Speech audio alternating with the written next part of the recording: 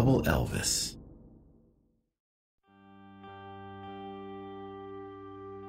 Dear young rocker, there will be times when you feel completely isolated from the outside world, when you feel like you can't speak. The silence is so strong, but you can type and you can write and try to create. Hold on to that feeling. You cannot give that up. The words that you type are your freedom and escape. The sounds you create are your weapon against a world that doesn't favor your protection or survival or recovery. But it's your fight. It's your life to fight for. It's yours to have. At times, you will feel like you're the only girl in the world going through this. But you're not. You never were. You are one of many girls locked in their rooms, glued to a screen, journaling their feelings, writing out the noise they are hearing and making and falling in love with. It was junior high, the peak of the early 2000s, and blog culture was your form of education, your community, your way to trade twee mixtapes and learn about the booming music scenes in New York and Denver and Omaha and Portland and Olympia and Athens. LiveJournal would be where your book club met and swapped favorite pages. It was a place of learning and support and dramatic photos of sad-looking girls alone in their bedrooms, standing alone in blurred, grassy backyards, illuminated by a camera's flash reflected in mirrors of suburban bathrooms. It was the digital age of girlhood. We weren't printing out zines on paper or writing our thoughts and dreams with ink onto physical pages to be discovered using golden keys with heart-shaped handles, which could be found under frilly pink shams in bedrooms. This was digital. It was password protected. It was a universe of our own. Logins living inside of our minds, transporting you online, would never tell the secrets of our desires, unless we wanted you to find them. We had usernames with X's and zeros, writing sadness in binary code and lyrics with pictures, songs linked above what we wrote to go along with what we were feeling in that moment. Music was everything. The thing that made you feel less alone, living in a small, bleak suburban town. Because no matter how many times you changed schools or places, the handfuls of cities that you moved to, your closest friends who knew you best were always in the exact same place, right on your computer screen.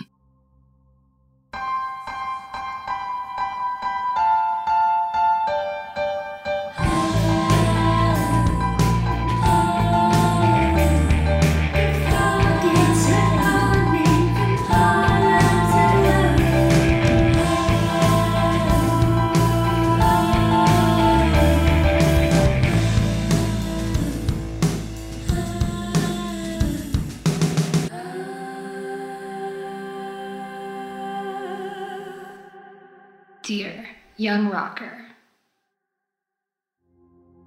In the early 2000s, my closest friend was a boy named Sid online who lived in Canada. Looking back, I'm not sure if he was ever real or just some adult pervert. I wasn't dumb as a kid, and my parents warned me what not to say and say to strangers on the internet. Never give them your last name, never say what school you go to, never send photos or any information about yourself. Never say names of family members or what city you lived in or what places you like to hang out. But they never said anything about feelings. About pouring your soul into a chat box in the middle of the night, lit up by a screen in the dark, sharing your deepest, darkest secrets with a cute, grainy picture of a person you met online. One day, Sid just disappeared. And to be honest, I'm not sure if he was ever real at all. It's funny. The dangers we were warned about as internet-aged 90s kids, to be wary of people pretending to be someone else on the internet. Today, decades later, it's common practice to be made up of images. We create complete fabrications of ourselves and our lives to post online, on display for all to see. We are what our parents warned us about. None of us are real anymore, except the moments where the image cracks and we're bursting open where the pixels meet, flooding vulnerability, reaching out, begging for something real, releasing your inner blogger from 2002. Emotional honesty, vulnerability, and sad lyrics under pictures, making a comeback. Put on display in Instagram captions.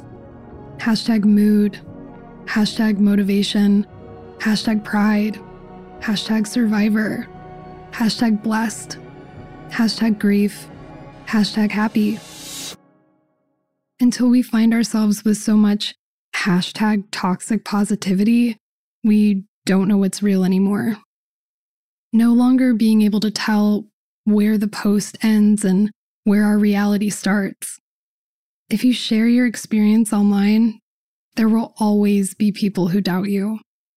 If you don't post your trauma online, then it never happened.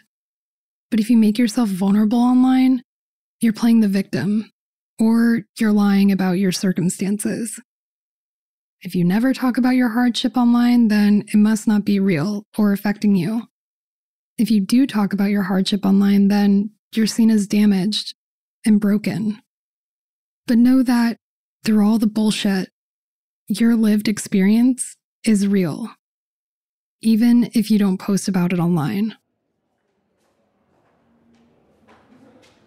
In 2002, I spent most of the school year in 7th grade crying in the bathroom during each one of my classes, listening to Dashboard Confessional and Bright Eyes' first album, and thinking obsessively about playing guitar.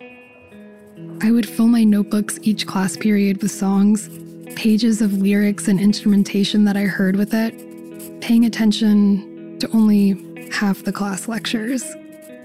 This was the year I had my eye on a red knockoff Gibson SG.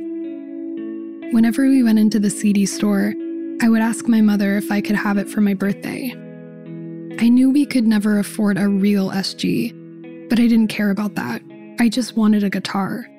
I needed a guitar. I woke up on Friday the 12th, and it was just like any other day in July. My mother was at work all day, and I had the house to myself, like I had every summer since my grandparents left New York. It was my lovely little time to be alone in the house. I could read books in silence, jump around and dance to music, watch TV or shoot little music videos on my family camcorder, whatever I felt like doing. But usually, the first thing I did after rolling out of bed was I'd grab my skateboard and go bomb some hills. The girl next door and I had spent the entire summer trying to rollerblade down her steep driveway, squatting down, getting as close to touching the pavement as we could. It wasn't uncommon that summer to be covered in road rash, scabs that went from our knees to our backsides, screaming out from bathtubs, slowly soaking, in pain every night. On my skateboard, I decided to hit one more hill before going inside, and as I got to the part of the street where I usually bunny hop over the sewer lid, I ate it. I laid there for a second and then slowly got up. I didn't cry, I just stood there. And I realized at that moment, I had broken my arm. I wasn't far from my house, maybe only a few blocks, but I knew once I walked home, there would be no one there waiting for me. I knocked on the neighbor's door near where I had the crash, and I asked if I could call my mother at work. Hi, I broke my arm. Is there any way you could call my mother? Well, sure, but I don't think your arm is broken. It doesn't look broken to me. She cautiously let me inside, clenching her pearls, her eyes darting back and forth as if I was running some sort of scam. I sat at her kitchen table while she called my mother, and I listened in on the conversation. Well, no, it doesn't look broken. I think she's just shaken up a bit. Oh no, it's definitely broken, I chimed in repeatedly, yelling over her. I knew my arm was broken because it felt just like the last time I'd broken my arm. When I was in the 4th grade, I jumped off a slide. Although I was only 9 years old, I wore a size 9 shoe. I was tall and gangly and wasn't used to having canoes for feet, and my foot caught the edge of the slide. I tripped over the edge and my arm broke my fall. It's a very distinct feeling. I know it's broken. I could hear my mother on the other end of the line, of the heavy black phone, which was attached to the wall in her kitchen. The woman held the phone with both hands as she passed it to me. She wants to speak to you. My mother told me she'd be home in an hour and to get ready for dinner. I walked home holding my right arm against my chest. I don't think it's broken. The woman shouted one more time as she waved goodbye to my back. Sulking my way home now, I didn't turn around as I walked away. I knew it was broken. When my mother got home, she wrapped my arm up in some bandages and a makeshift cast and said, "We'll go to the hospital another day. Come on, we're going to dinner." I didn't want to go to dinner, to her favorite restaurant, with a broken arm, but I didn't seem to have a choice. Once I got there, I understood why. She had made plans with her new boyfriend and couldn't find a way to ditch me with a broken arm. "Nadia, this is Kevin." Happy birthday, Nadia. I didn't understand. My birthday wasn't for almost another week. My mother kneeled down to whisper in my face while she straightened my shirt and adjusted my makeshift cast. "I thought we could celebrate your birthday tonight. Does that sound good?" Okay, I guess. There was no party. There were no balloons or friends.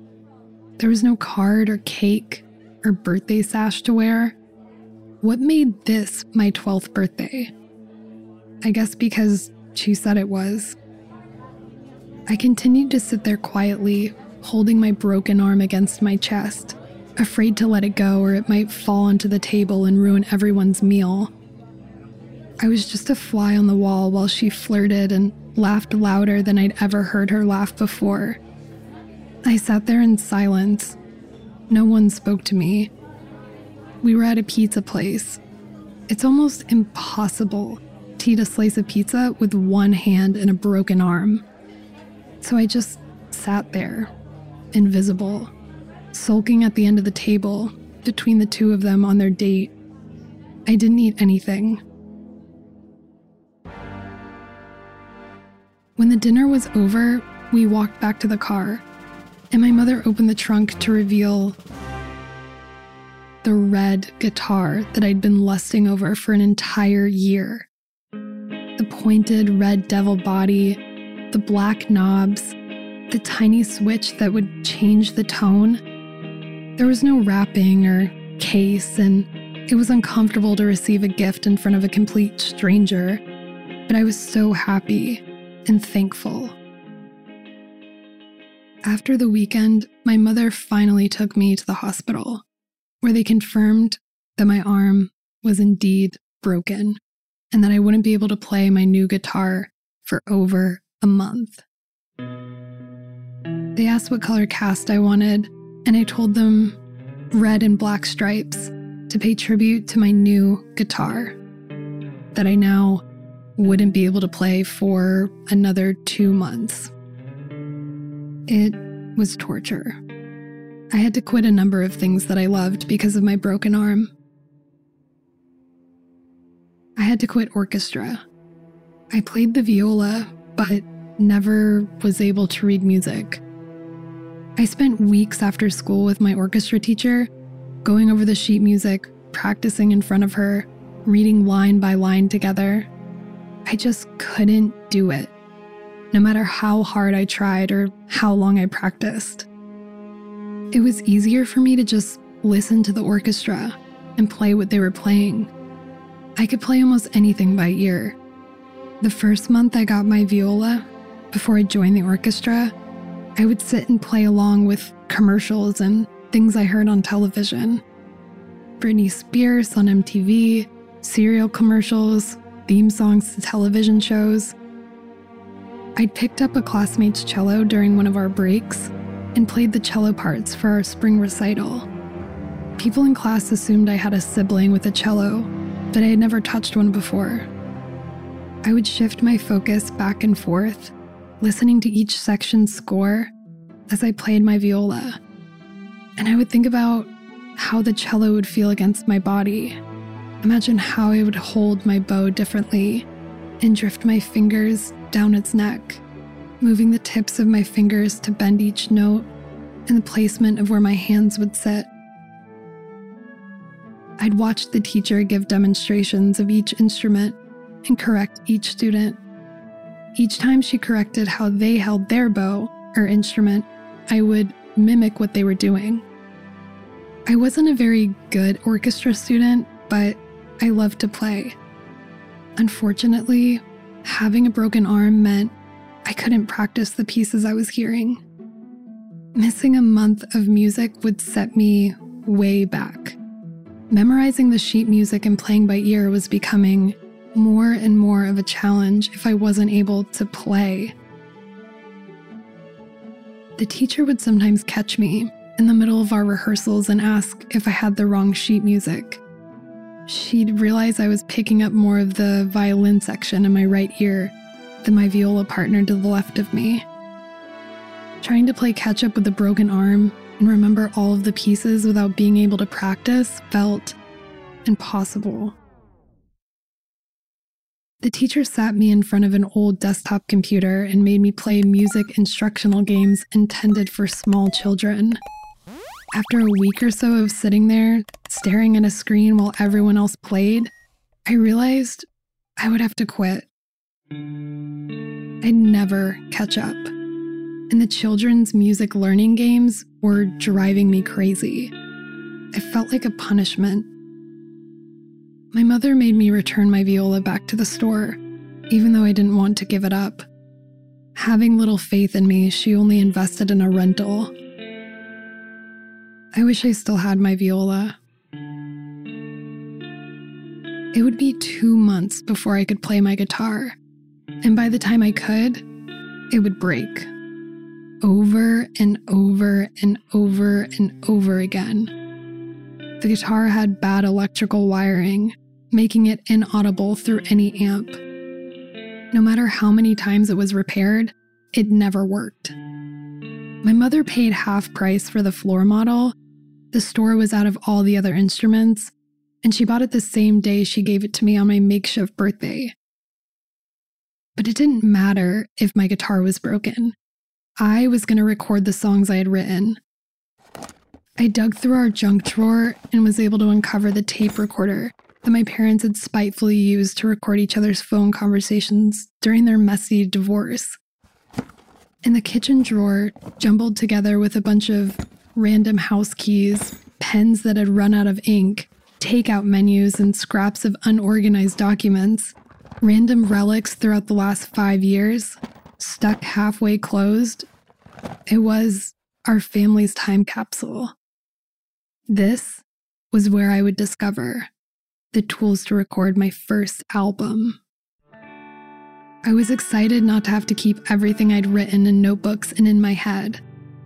I had created my own shorthand for music, and now was my chance to finally record everything I had been hearing in my head. Filling up notebooks with songs, writing out little rhythm patterns with symbols I'd created, and words transposed onto chords I learned from other songs. I was finally going to get everything I ever wanted. I was going to get to make music the way I'd always dreamed of. I was going to teach myself Elliott Smith songs and Mira songs and Bikini Kill songs until I had every chord down and I could figure out how to translate all the notebooks I had been filling this last year. I was ready. I'd been preparing for this exact moment, or at least I'd been preparing the best I could. I'd printed out Bright Eyes tabs from guitarchord.com.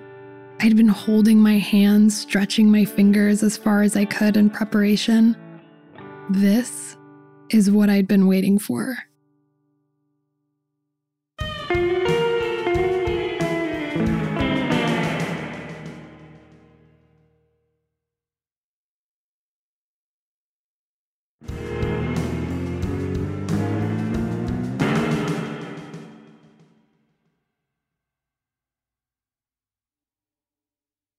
I was at the point in my struggle with amnesia that now felt to me like 2002 blogger culture. Everything felt new and angsty and far away.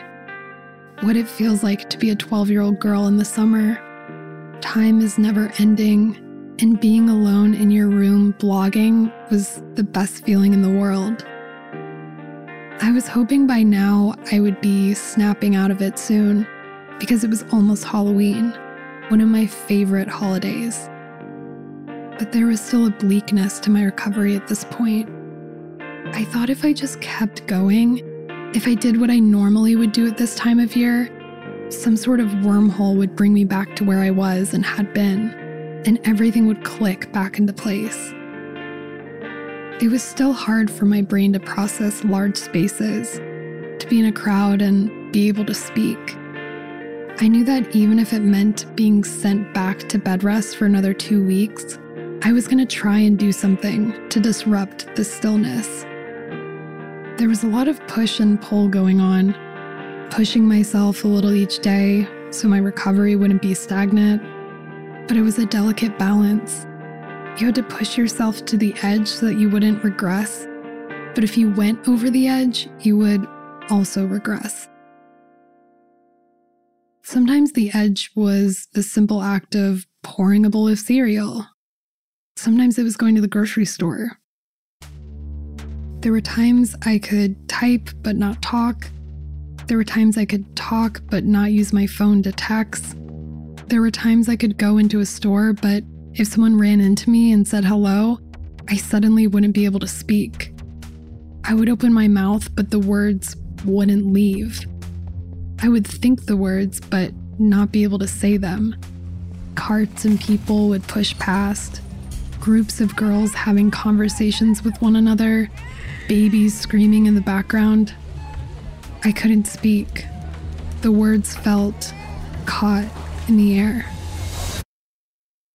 When I could type, I would sit in my room blogging away like I was a preteen. It felt like I was jumping from being stuck in a toddler-like stage, unable to speak or call for help, to reliving my preteen blogging years, writing about my feelings and trying to keep myself afloat.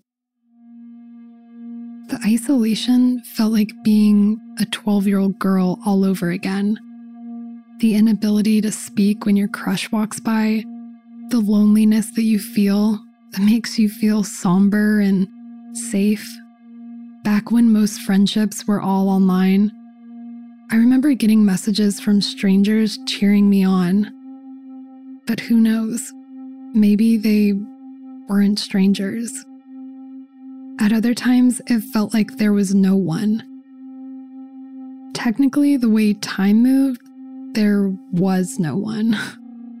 Minutes and hours at this point felt like days. I waited for time to click back into a more natural rhythm.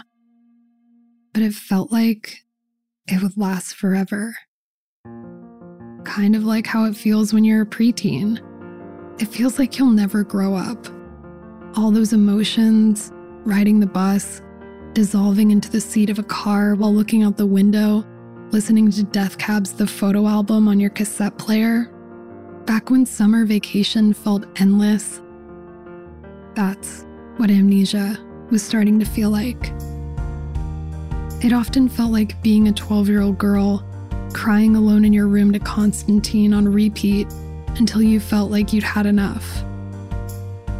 There were times it was kind of uplifting, like dancing around your room listening to Fever to Tell, jumping up and down singing along to every lyric, singing into your fist, dancing in front of your mirror.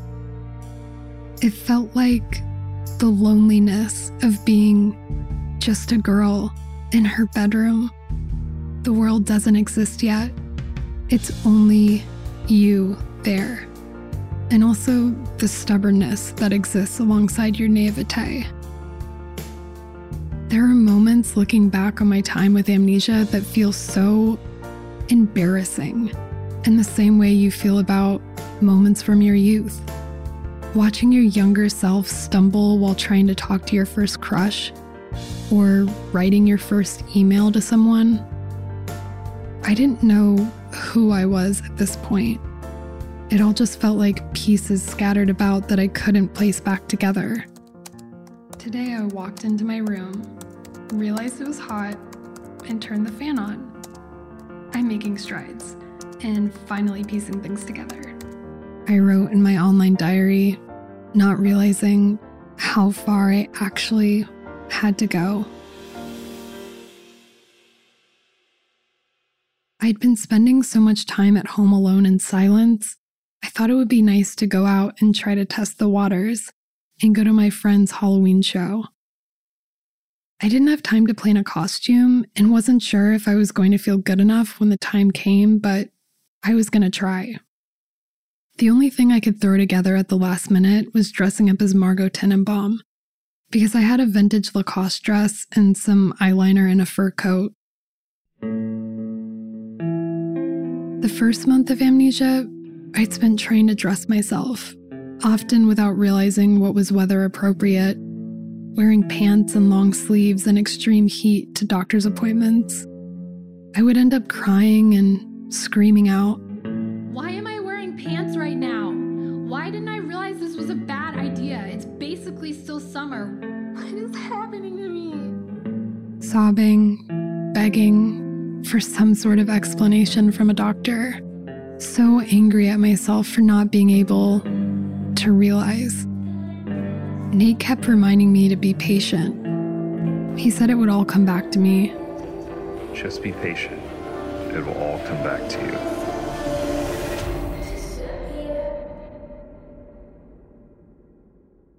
Nate came over on Halloween to pick me up.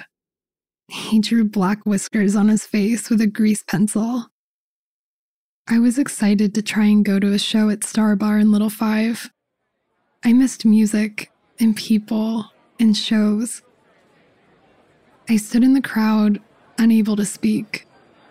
The crowd standing shoulder to shoulder, huddled up to the front of the stage around me, making me feel safe and at home. It felt like being a kid again, going to a show for the first time. Not because I was excited, but because I felt so far away. Far away from any understanding or knowing where I was. It all felt so new, even though I'd been performing and going there for over 7 years. A girl I remembered, Jennifer, waved from across the side of the stage, excited to see me, mouthing, "I'm so glad you came out. I'm so happy to see you." She had been reading my amnesia blog posts. Like seeing a LiveJournal friend out in the wild, I was excited to be a person surrounded by real people again, and felt so supported by a community in this moment. Surrounded by all my friends and musicians and kids from art school. I nodded. I could understand her and appreciate her kindness, but I couldn't really respond with words. All the sounds and people talking around me made it difficult for the connection between my mouth and my brain to create a steady and consistent flow of communication. By the end of the night, I felt completely drunk from all the stimulation. I started to slip back into a light fog, and I gave Nate the signal to take me home. On the car ride home, I thought about all the things I had missed. The drunken girl bathroom conversations, passing toilet paper from underneath the stall doors, exchanging gossip and who they wanted to sleep with, whose ex was there, who they didn't want showing up, and who they were hoping would.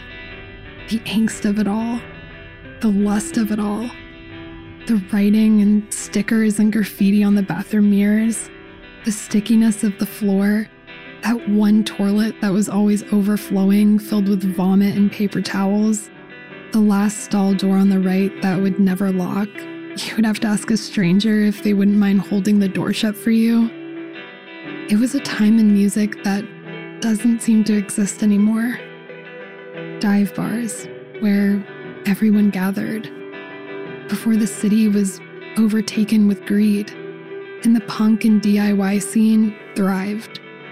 Misfits gathered in vacant buildings in what felt like a forgotten city, where it felt like the city was ours and only ours. Us, in the loudness that we created. It was another moment in time that I thought would never slip away. With amnesia, everything was light and fluffy, and it felt like everyone was my friend and supportive, and life was pure. Like when you're a kid, and it feels like everyone is someone to trust and believe, and everyone is so nice. And then that first mean thing is ever done to you. We were only there for an hour or so before we both decided it would be best for me to head back home. Hey, ready to go? I got in Nate's car and he drove us back to my house. You know, I wasn't going to say anything, but I just wanted to be honest with you. There are some people who don't believe you. Believe what? I literally couldn't even think of what he was talking about. About having amnesia. They think you're faking it. I burst into tears. Like who? Just some people. Who? A few people. I tried to explain to them how bad it's been. Okay, who? Just a person I work with. Jennifer. It felt like grade school all over again. It felt worse than grade school. Being so vulnerable because I had no other space to express and cope with what I was going through. I'd been sharing what was happening to me online, truly thinking no one was ever actually going to read what I was writing on my blog. It felt like learning a life lesson all over again about putting my feelings up online. I should have known better than to be this vulnerable and honest. I should have known something. I should have thought something. I sobbed uncontrollably. Nate said that some people weren't going to understand. They just don't get it. I see you, it is real, and I know it. I believe you. And that it didn't matter what other people thought. But it didn't matter to me. The severity of what was happening to me was hard enough to explain. I knew I wasn't all there, but I looked fine, so I must be faking it. I could sometimes speak, so it didn't matter when I couldn't, or if I slurred, or felt confused. It didn't matter that I was doing everything I could, trying to laugh it off, trying to play it off, trying to write it off, trying to heal and cope. The tasks I set up for myself every day, tasks that I sometimes failed at, the patch of skin forever scarred, singed from one of those failures. The fact that school was something that had come easily to me, and now it felt like I couldn't even read, and I definitely couldn't remember anything I was learning. My brain was completely broken. I had to push myself and was often punished by my own brain. And now I was being punished and doubted by someone who had been sending me messages of encouragement. The type of misunderstood I was feeling at this point was already very junior high. I already felt so much isolation. I decided to pull back even more. I wasn't sure who I could trust at this point, who didn't believe me, and who was lying about believing me. I took to my blog because I wasn't in a mental state to know any better. Never trust a stranger on the internet. And in the modern age, when we're all just made up of images, is anyone not a stranger? People can interpret your life however they want. Again, I felt like I was in a preteen state, still learning confidence and how to emotionally regulate and understand the world around me. This was like 6th grade, when you realized your closest friend hates your other friends. This was your biggest crush telling you he liked you, and then the next week dating the girl who sat in front of you in math class, watching as she drew hearts around his name instead of taking notes. This was your first boyfriend in 7th grade breaking up with you and telling everyone you didn't put out, so he went with the easier redheaded girl. This was finally attending your first sleepover in middle school and realizing you had nothing in common with anyone there, so you left and never went back. So that's what I did. I left. I left the venue, and I left everyone and anyone I thought didn't believe me. I walked away realizing a lesson I had already learned once before as a child, and I learned it again. Moments like this had to be relearned. I was drugged with this fog that made me too trusting until this moment. It was the innocence of childhood folding back and peeling away as I started to recover, biting down eager with hunger and trust into rotten fruit, piecing together pain and bitterness, the consequences of the human condition. My brain was recovering, learning, and trying to remember. You never know what you can trust, even from yourself.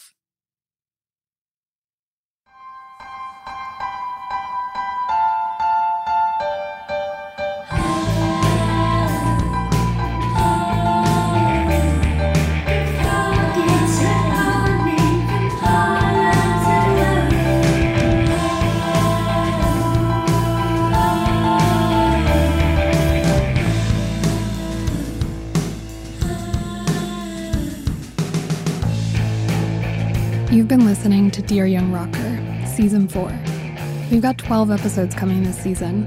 Check back every Wednesday for new episodes on the iHeartRadio app, Apple Podcasts, or wherever you get your podcasts from.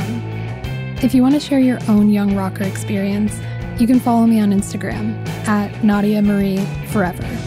You can also follow us at Dear Young Rocker and at Double Elvis on Instagram. This season of Dear Young Rocker is written and hosted by me, Nadia Marie. Dear Young Rocker was created by and is executive produced by Chelsea Erson. The show is executive produced by Jake Brennan, Brady Sadler, and Carly Carioli for Double Elvis. Script editing on this episode by Chelsea Erson and James Sullivan. Production by Sean Cahalan and Leah Tatoris. Music for this episode was composed and performed by me, Nadia Marie. You can check out my music, Nadia Marie, on all streaming platforms. Thanks. We'll see you next week.